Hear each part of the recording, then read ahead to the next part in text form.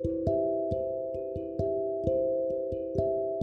guys, welcome to your show Wow Pod World. Just wow it. What's up, guys? I hope everything is going good and positive. Let's start the podcast with a question. What is attitude? All of you might have different ways and different meanings of answering this.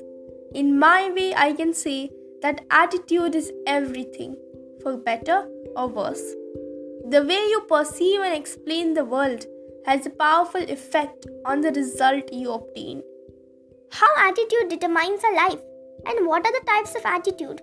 Our attitude outlook will determine what kind of life we have and what we make of ourselves. There are two types of attitude: a bad mental attitude and a positive mental attitude. A positive mental attitude can overcome all limitations if we are determined, but a bad mental attitude can hold back even the most able person and deprive them of success and happiness. That means that we must have a positive mental attitude. But how can we think positively?